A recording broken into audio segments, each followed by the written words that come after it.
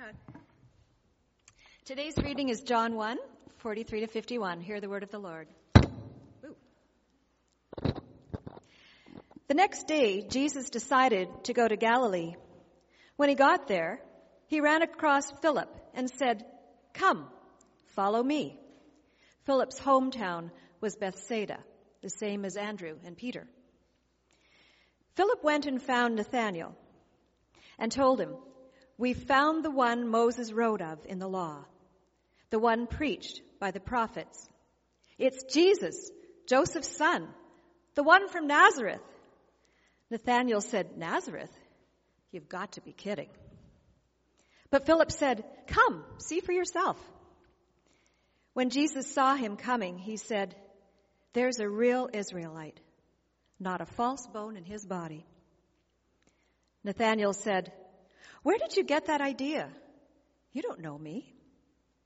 Jesus answered, "One day, long before Philip called you here, I saw you under that fig tree." Nathanael exclaimed, "Rabbi, you are the Son of God, the King of Israel." Jesus said, "You've become a believer simply because I say I saw you on the day sitting under the fig tree? You haven't seen anything yet.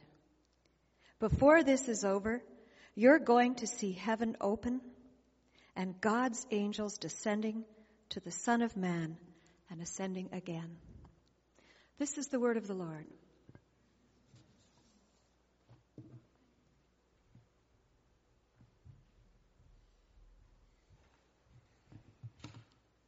When's the last time you saw a magic trick or an illusion that just made you go, "Wow, how did that happen?" I think for me it was I was watching for a few minutes, what's it called? America's Got Talent or something? With Aiden and Kayla at our house, and there was some magician that did this, and it was like everybody's freaking out, and it was absolutely insane. And I don't know how you react at times like that. Some people get upset, like, whoa, like slightly angry, like, what did I just see? When I was younger, quite young, some of you would remember this, there was a show called That's Incredible. Do you remember that? Rick would remember that. Rick's the kind of guy that would have watched that. Exactly. We didn't even know each other then, but we shared the same shows. It was called That's Incredible because the word incredible actually means lacking credibility, right? It's incredible. You use it as meaning amazing, but the word itself, actually the true meaning of it is what I just saw can't be real. There's no credibility in it. And sometimes when we come across those experiences, we kind of give ourselves over to them, like the person who achieved that feat had some special powers of some kind. If I could perform some fantastic trick for you, some seeing, I could read your mind or something like that. That'd be a dangerous thing. I could tell you something that happened yesterday and there'd be no way that I would have known it. Would you then give me some special hearing? Would I have more credibility? In other words, if I could show you something with some spectacular event, would that mean more to you than if I showed you that same truth but in a non-spectacular way? This text this morning, we come across this type of question because Jesus, as these early followers are called, and as they follow Jesus Christ, there are these moments, one that we hear in this text with Nathanael, where Jesus seems to do something amazing, maybe incredible, and there's a response. We're nearing the end of this series on the opening of the book of John. We're just looking at chapter 1 and the very beginning of chapter 2. Chapter divisions, of course, as you know, aren't in the original scripture. These are things added later. And so sometimes, a chapter actually, the meaning runs into the next chapter, and the division isn't always helpful. So the last of our series will be next Sunday, looking at the very beginning of chapter 2. Mostly what we've considered is the story of John the Baptist, as told by John the Evangelist, the Gospel of John, right? And last week there was this key moment where John the Baptist allows, even encourages his followers to follow Jesus Christ rather than simply following him. a lesson that we can all learn from in whatever it is that we feel connected to God in. A particular style of worship, right? A particular understanding theologically. A particular understanding of gifts, charismatic and otherwise. Sometimes we can get people to sign up for what we're interested in as if it's the most meaningful thing. John so easily allows his followers to follow Jesus Christ. And that's our call as a church, to help others to say yes to and to follow Jesus Christ. And so today you're going to get more calling of these followers, Philip and Andrew, Peter, Nathaniel, and more extensive telling of Nathaniel's story. These three things simply I want you to remember when you go from here. And I won't belabor each point. Some will be made quite simply. Firstly, in this text, and this can help you if you just hear this and think about it. In this text, everywhere there is finding. It's found over and over again. That in the spiritual life and in your thinking of the way the world is should be instructive to you. Everywhere there is finding. Secondly, the main point is that you are fully known by Jesus. The last song summed that up very, very well, perfectly. But you are fully known by Jesus Christ. We have reminders here this morning, doing a child dedication. I am fearfully and wonderfully made. And thirdly, you can expect to see great things if you follow Jesus Christ. I want to note here, going back to the opening of the sermon, that when you're told you can expect to see great things, try to be more mature than simply wanting to see magic. Right? Great things in Jesus Christ are much better than magic tricks. Always. And we are to have a more mature view than that. I mean, lots of little boys, I think girls too probably, but I have two boys. And so many boys tend to go through that phase where they're really into magic. Right? You go down to Disneyland and you go to that magic shop at the front and you get your little... There's something wonderful about it. But sometimes there's something properly, developmentally immature about it. So when I say great things, I hope you desire more than just kind of spectacular things. Bigger than that, better. So firstly, everywhere there is finding, lost and found. In this text, and I won't, as I said, go through each of these occasions. I want you to get the energy more than me unpacking every one of them. But in this text, from verse 43 and reaching back a couple of verses and forward a few verses, verse 43, Jesus finds Philip. Verse 41, Andrew finds Simon. Verse 45, Philip finds Nathaniel. And in a combination of verses, Andrew and Philip and an unnamed disciple, they, quote, have found the Messiah. All of this finding is going on. And where's John the Baptist in all of this? He's in the background now. In other words, John the Baptist had a role in preparing the way. He gets the ball rolling, but now, by God's grace, there's all this finding. That's our prayer as a church, as a community church. Lord Jesus Christ, would you be so present in our midst that we do that which you've called us to do, witnessing to your gospel. But then we pray by the power of the Holy Spirit that there would be all this finding. But that's the work of God. Where you share this faith, how we share this faith, and our stories pick up that tone. And you know that. I mean, it could be something so simple. You're looking for something and you can't find it, and then you find it. The Bible tells us this in some of Jesus' parables. And when you find something, you just want to tell somebody that you found it. And they might not care at all. But to you, it was very, very significant. And here we have in this text, we have found the Messiah. Found, over and over again. Two ways that energy works, that dynamic works in our lives, and this is true in faith. We say things like, and both are fully true. We say things like, I was lost, and then I was found. That's a faith statement. I was lost and then I was found in Jesus Christ. I was found by God in Jesus Christ. That's one side of it. But the other side is that I found Jesus Christ. See how they both work? Which one is true? Well, of course, they're both true. And all kinds of theological arguments have happened through centuries and millennia as to which one is most true. They're both entirely true. I was lost and I was found, and by God's grace I found Jesus Christ. Everywhere there was finding. We sing of it. It's a good energy of a lot of the songs that we sing. But secondly, and for my consideration this morning, most importantly, and I ask the Holy Spirit to speak this to you in a way that I can't. Only the Holy Spirit can ultimately speak truth. So I don't know exactly how you need to know this morning, but I can look across and around this room and I know that many of you do need to know this morning. That you are fully known in Jesus Christ. The other way of saying this is that Jesus Christ does not, quote, get to know us. He knows us before we are aware that we are known.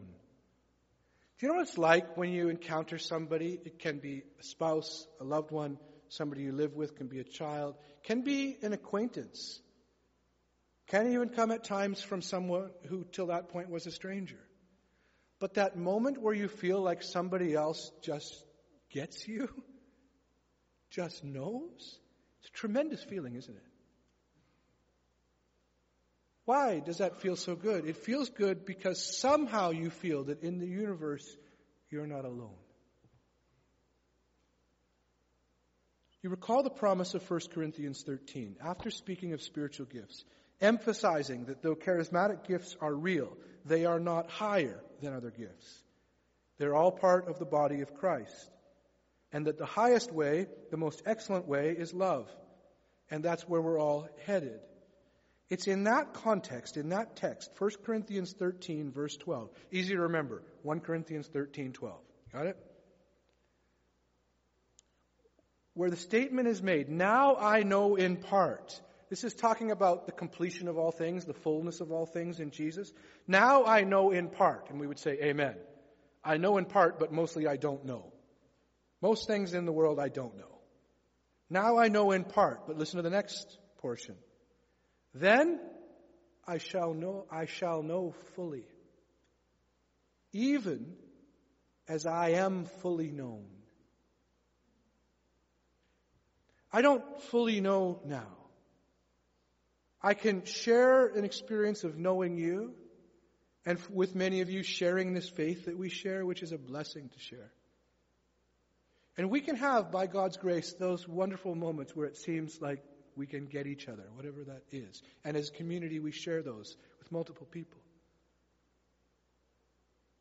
But one day we shall know fully. Not knowing Jesus Christ's love only in this here and now, but in fullness. And then the last part of that statement, even as I am fully known. Jesus Christ does not get to know you. It's better than that. He knows you fully now. Now, if you discover that somebody on this earth knows you even to a small degree, they get your sense of humor and somebody else doesn't, because the opposite can be true too, right? You're standing with someone and you know they just don't get you. And the way you speak with other people, it works, but when you're speaking with them, it's like just like this lead balloon. And you're like, this person does not understand me. But when you feel the other, of course, it's great encouragement. Now, put that same kind of sense onto the living God, the creator of all good things. And the statement in Jesus Christ that God the Father knows you fully. How good did you feel when you were aware that another person knew you? Let me tell you something. The loving God over all the universe knows you entirely. And here's the next wonderful part. And loves you. Because some people who know you use it against you. If you're the kind of person that can read people, it's easy to use that skill, talent, gift against people. But look what happens in this story with Nathanael. Philip says to Nathanael, we found him of whom Moses speaks. We found the Messiah, Jesus of Nazareth, which it would have been okay if they just hadn't said Nazareth. We found him. Moses speaks of him. It's Jesus. But when they said of Nazareth, Philip says, well, now I'm out. Because nothing good comes out of Nazareth. Now put your own place in there and don't say it out loud. Nothing good comes from such and such a place. And then these beautiful words. Remember, Nathanael's a skeptic. He's not the kind of person, his words here say, who easily goes, oh, that was fantastic. I'm going to give my heart to that. I believe that fully. Some people are like that. Nathanael's not. Nothing good comes out of Nazareth.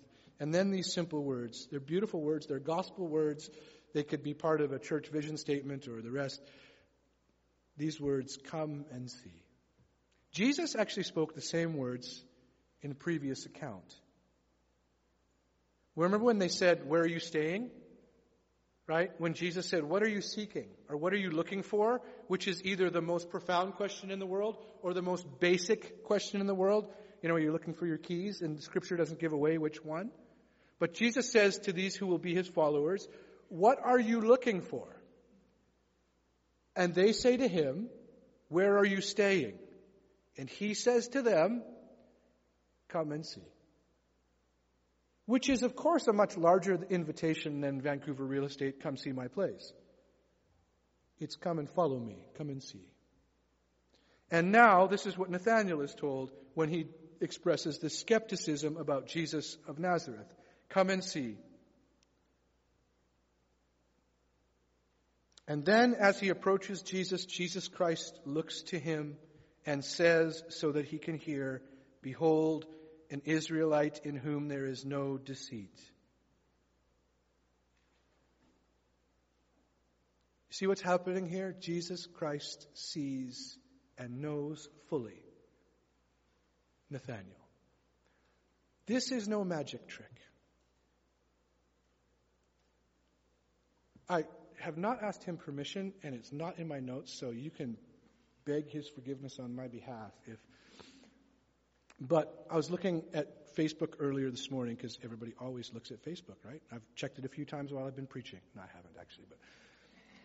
And of course you see all the Father's Day things. Happy Father's Day, Happy Father's Day. Well, my friend Scott Wheeler, who's here from time to time, he posted a thing. I don't know if anybody else has him as a friend. But he posted one of the most beautiful expressions about being a father that you could see. And a picture of his kids. I kind of know Scott Wheeler. And I know that if you were just to meet him for 5-10 minutes, you might not really know him. But by God's grace, through the years, I kind of know Scott Wheeler. And when I see Nathanael coming towards Jesus, Jesus looks at Nathanael, and the way that other people would describe Nathanael, he's a bit of a crank, he's a skeptic, he's, always saying no when we say yes. He's done it already in this story. Jesus Christ sees Nathanael, and he sees past that surface, past whatever kind of, if there's bravado, and says, behold an Israelite in whom there is no deceit. This is amazing. But it's much more than a magic trick. Nathanael in verse 48 says, beautiful. This you can pray as a faith prayer, question. Start your journals with this line if you want to journal a prayer. Here's the line. Nathanael says, how do you know me? Try praying that to Jesus Christ. How do you know me? Lord Jesus, I pray this. How do you know me? See how this is so much more than a sleight of hand trick?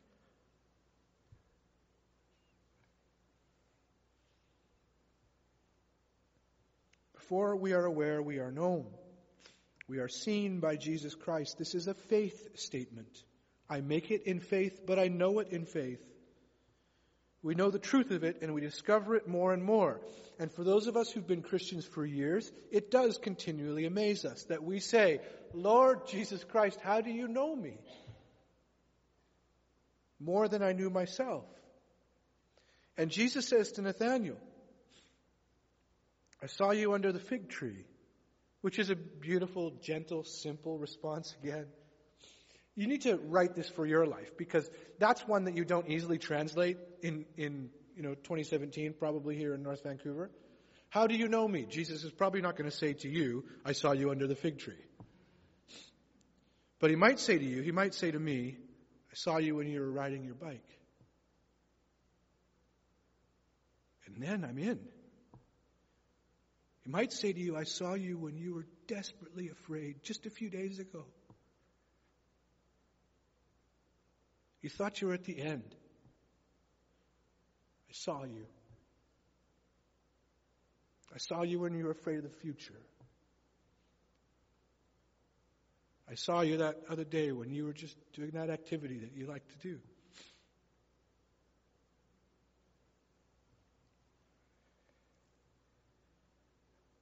I saw you when you thought you were utterly alone.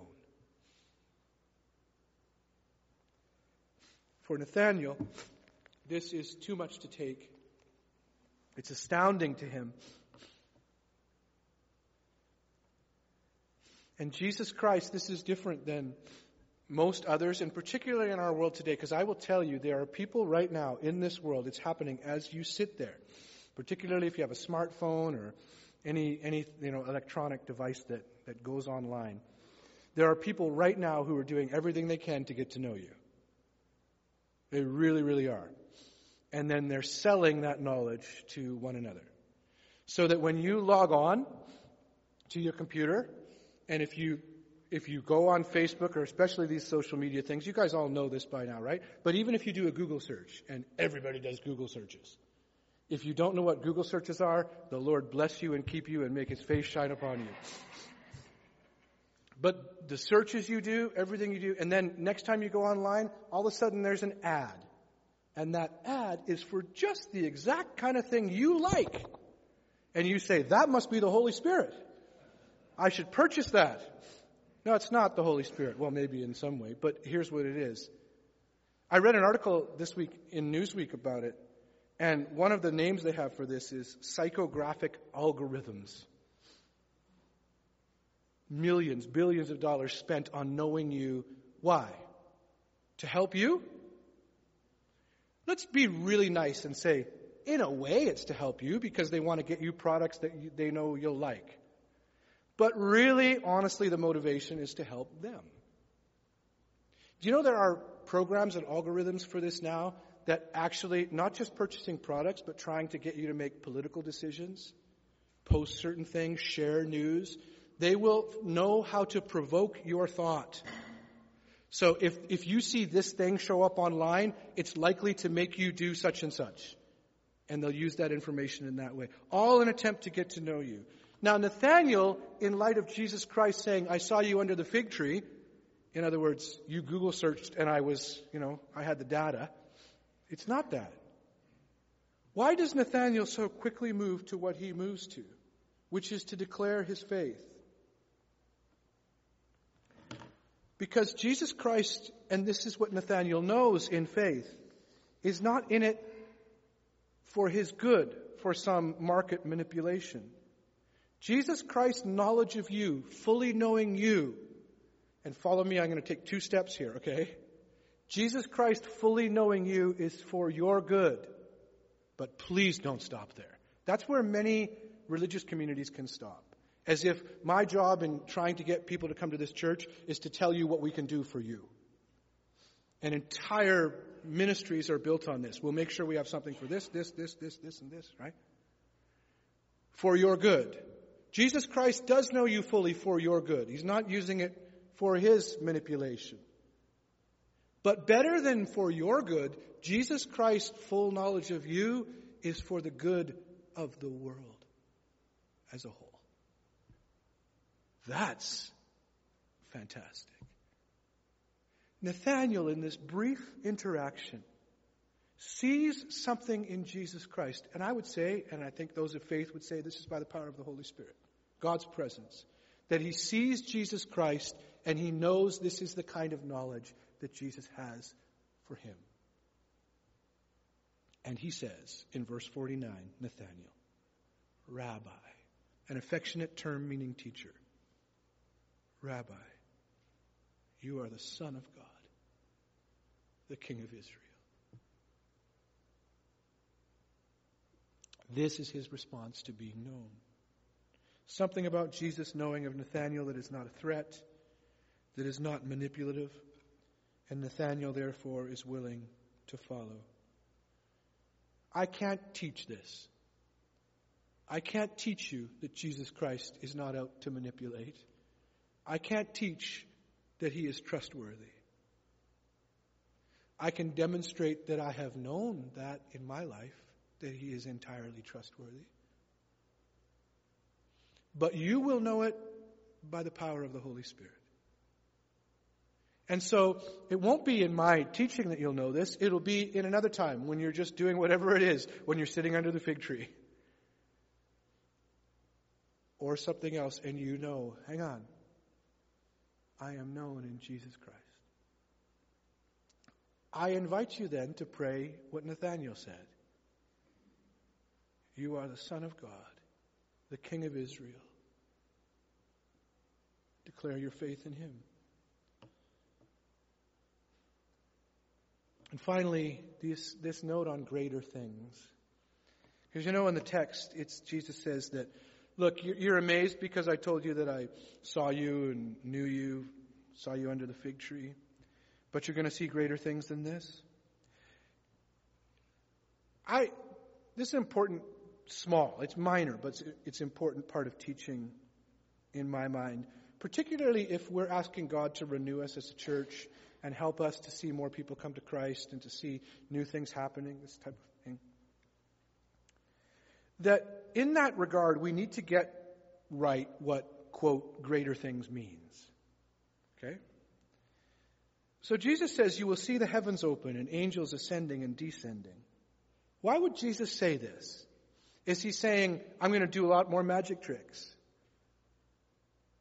It has to be more than that. Now, there are times when God shows up just with works of power and the supernatural presence of the Holy Spirit. But why would Jesus say this particularly? You're going to see angels ascending and descending. What would somebody like Nathanael know about that image? Those who are good Bible students will know this. What would Nathanael know Jesus is referring to? He's referring to the story of Jacob, running for his life, feeling threatened, feeling like his life is in danger, feeling utterly alone. Remember, he's running away after he himself was deceptive. He was a scoundrel. Much of the reason he's running for his life is his own doing. It's in Genesis chapter 28, and he's had to run, and he has nothing. I know he has nothing because he gets so tired, he runs and runs and runs and then can't run anymore. Remember this? And he gets so tired, but he doesn't even have a jacket to put his head on.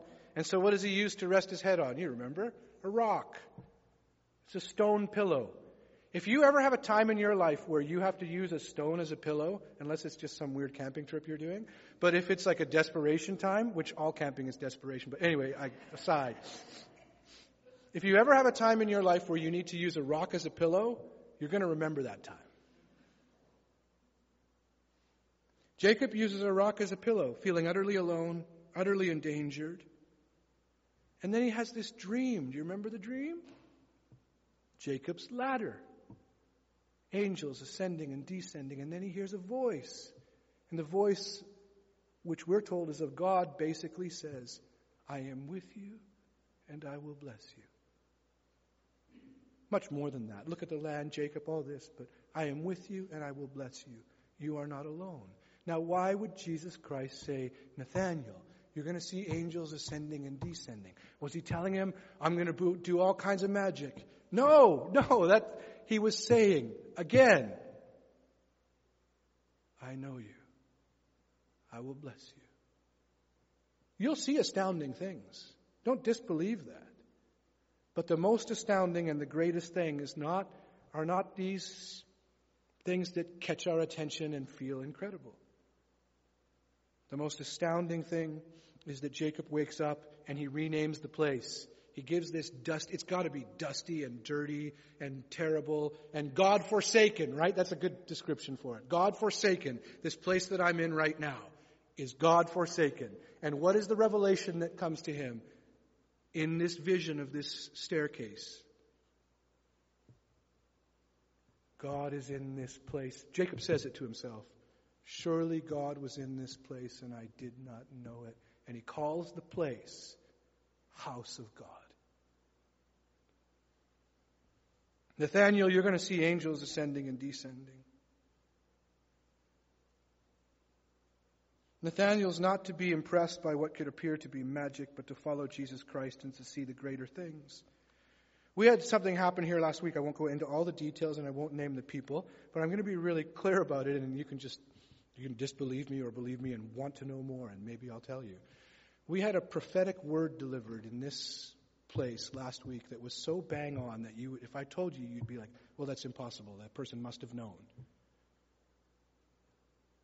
But this was a charismatic expression of the presence of the Holy Spirit, one Christian speaking into the life of another in a way that was completely edifying, that made a difference for that individual, but made a difference for the whole body. A supernatural manifestation of God's presence. You will see greater things if you follow Jesus Christ. And those things should not be discounted. And we should not be told that they don't happen, because they do. So when Jesus Christ says to Nathanael, you'll see greater things, there is that one meaning to it. You will see incredible, spectacular things. But never lose sight, particularly those of you who put your faith in Jesus Christ, but I'd say this to all of us, never lose sight of what greater things or big things really means. If I come to the podium, the microphone, and I say, God's going to do great things among us in the next 3-6 months, whatever it is, right? I know God's going to do great things. That might well be true, but hear this. Nothing will be greater than incarnation, crucifixion, resurrection, and redemption. Those are the greatest things. If God so chooses to show up in your life in a supernatural way, God bless you. But the greatest things, those are not in doubt. Remember that. Nathanael, if you follow me, you're going to see even greater things than just knowing that I know you. If you believe because I saw you under the fig tree, you'll see bigger things than that. As God was with Jacob, and Jacob did not even know it, Nathanael. Can you imagine that for yourself? Because you can read the Bible and think, yeah, there must have been that time when this guy named Jacob really did hear God, and that must have been incredible. And then go all those years up to Nathanael, and Jesus is taking Jacob's story and saying, as I was with Jacob, so I'm with you. Now go all the years from Nathanael to you, and this is the declaration in faith, that God knows you and will bless you in Jesus Christ. It's the same for all three in that situation, those circumstances. This is what Jesus Christ is doing in the world. You hold these two things together. We're going to turn to a time of communion.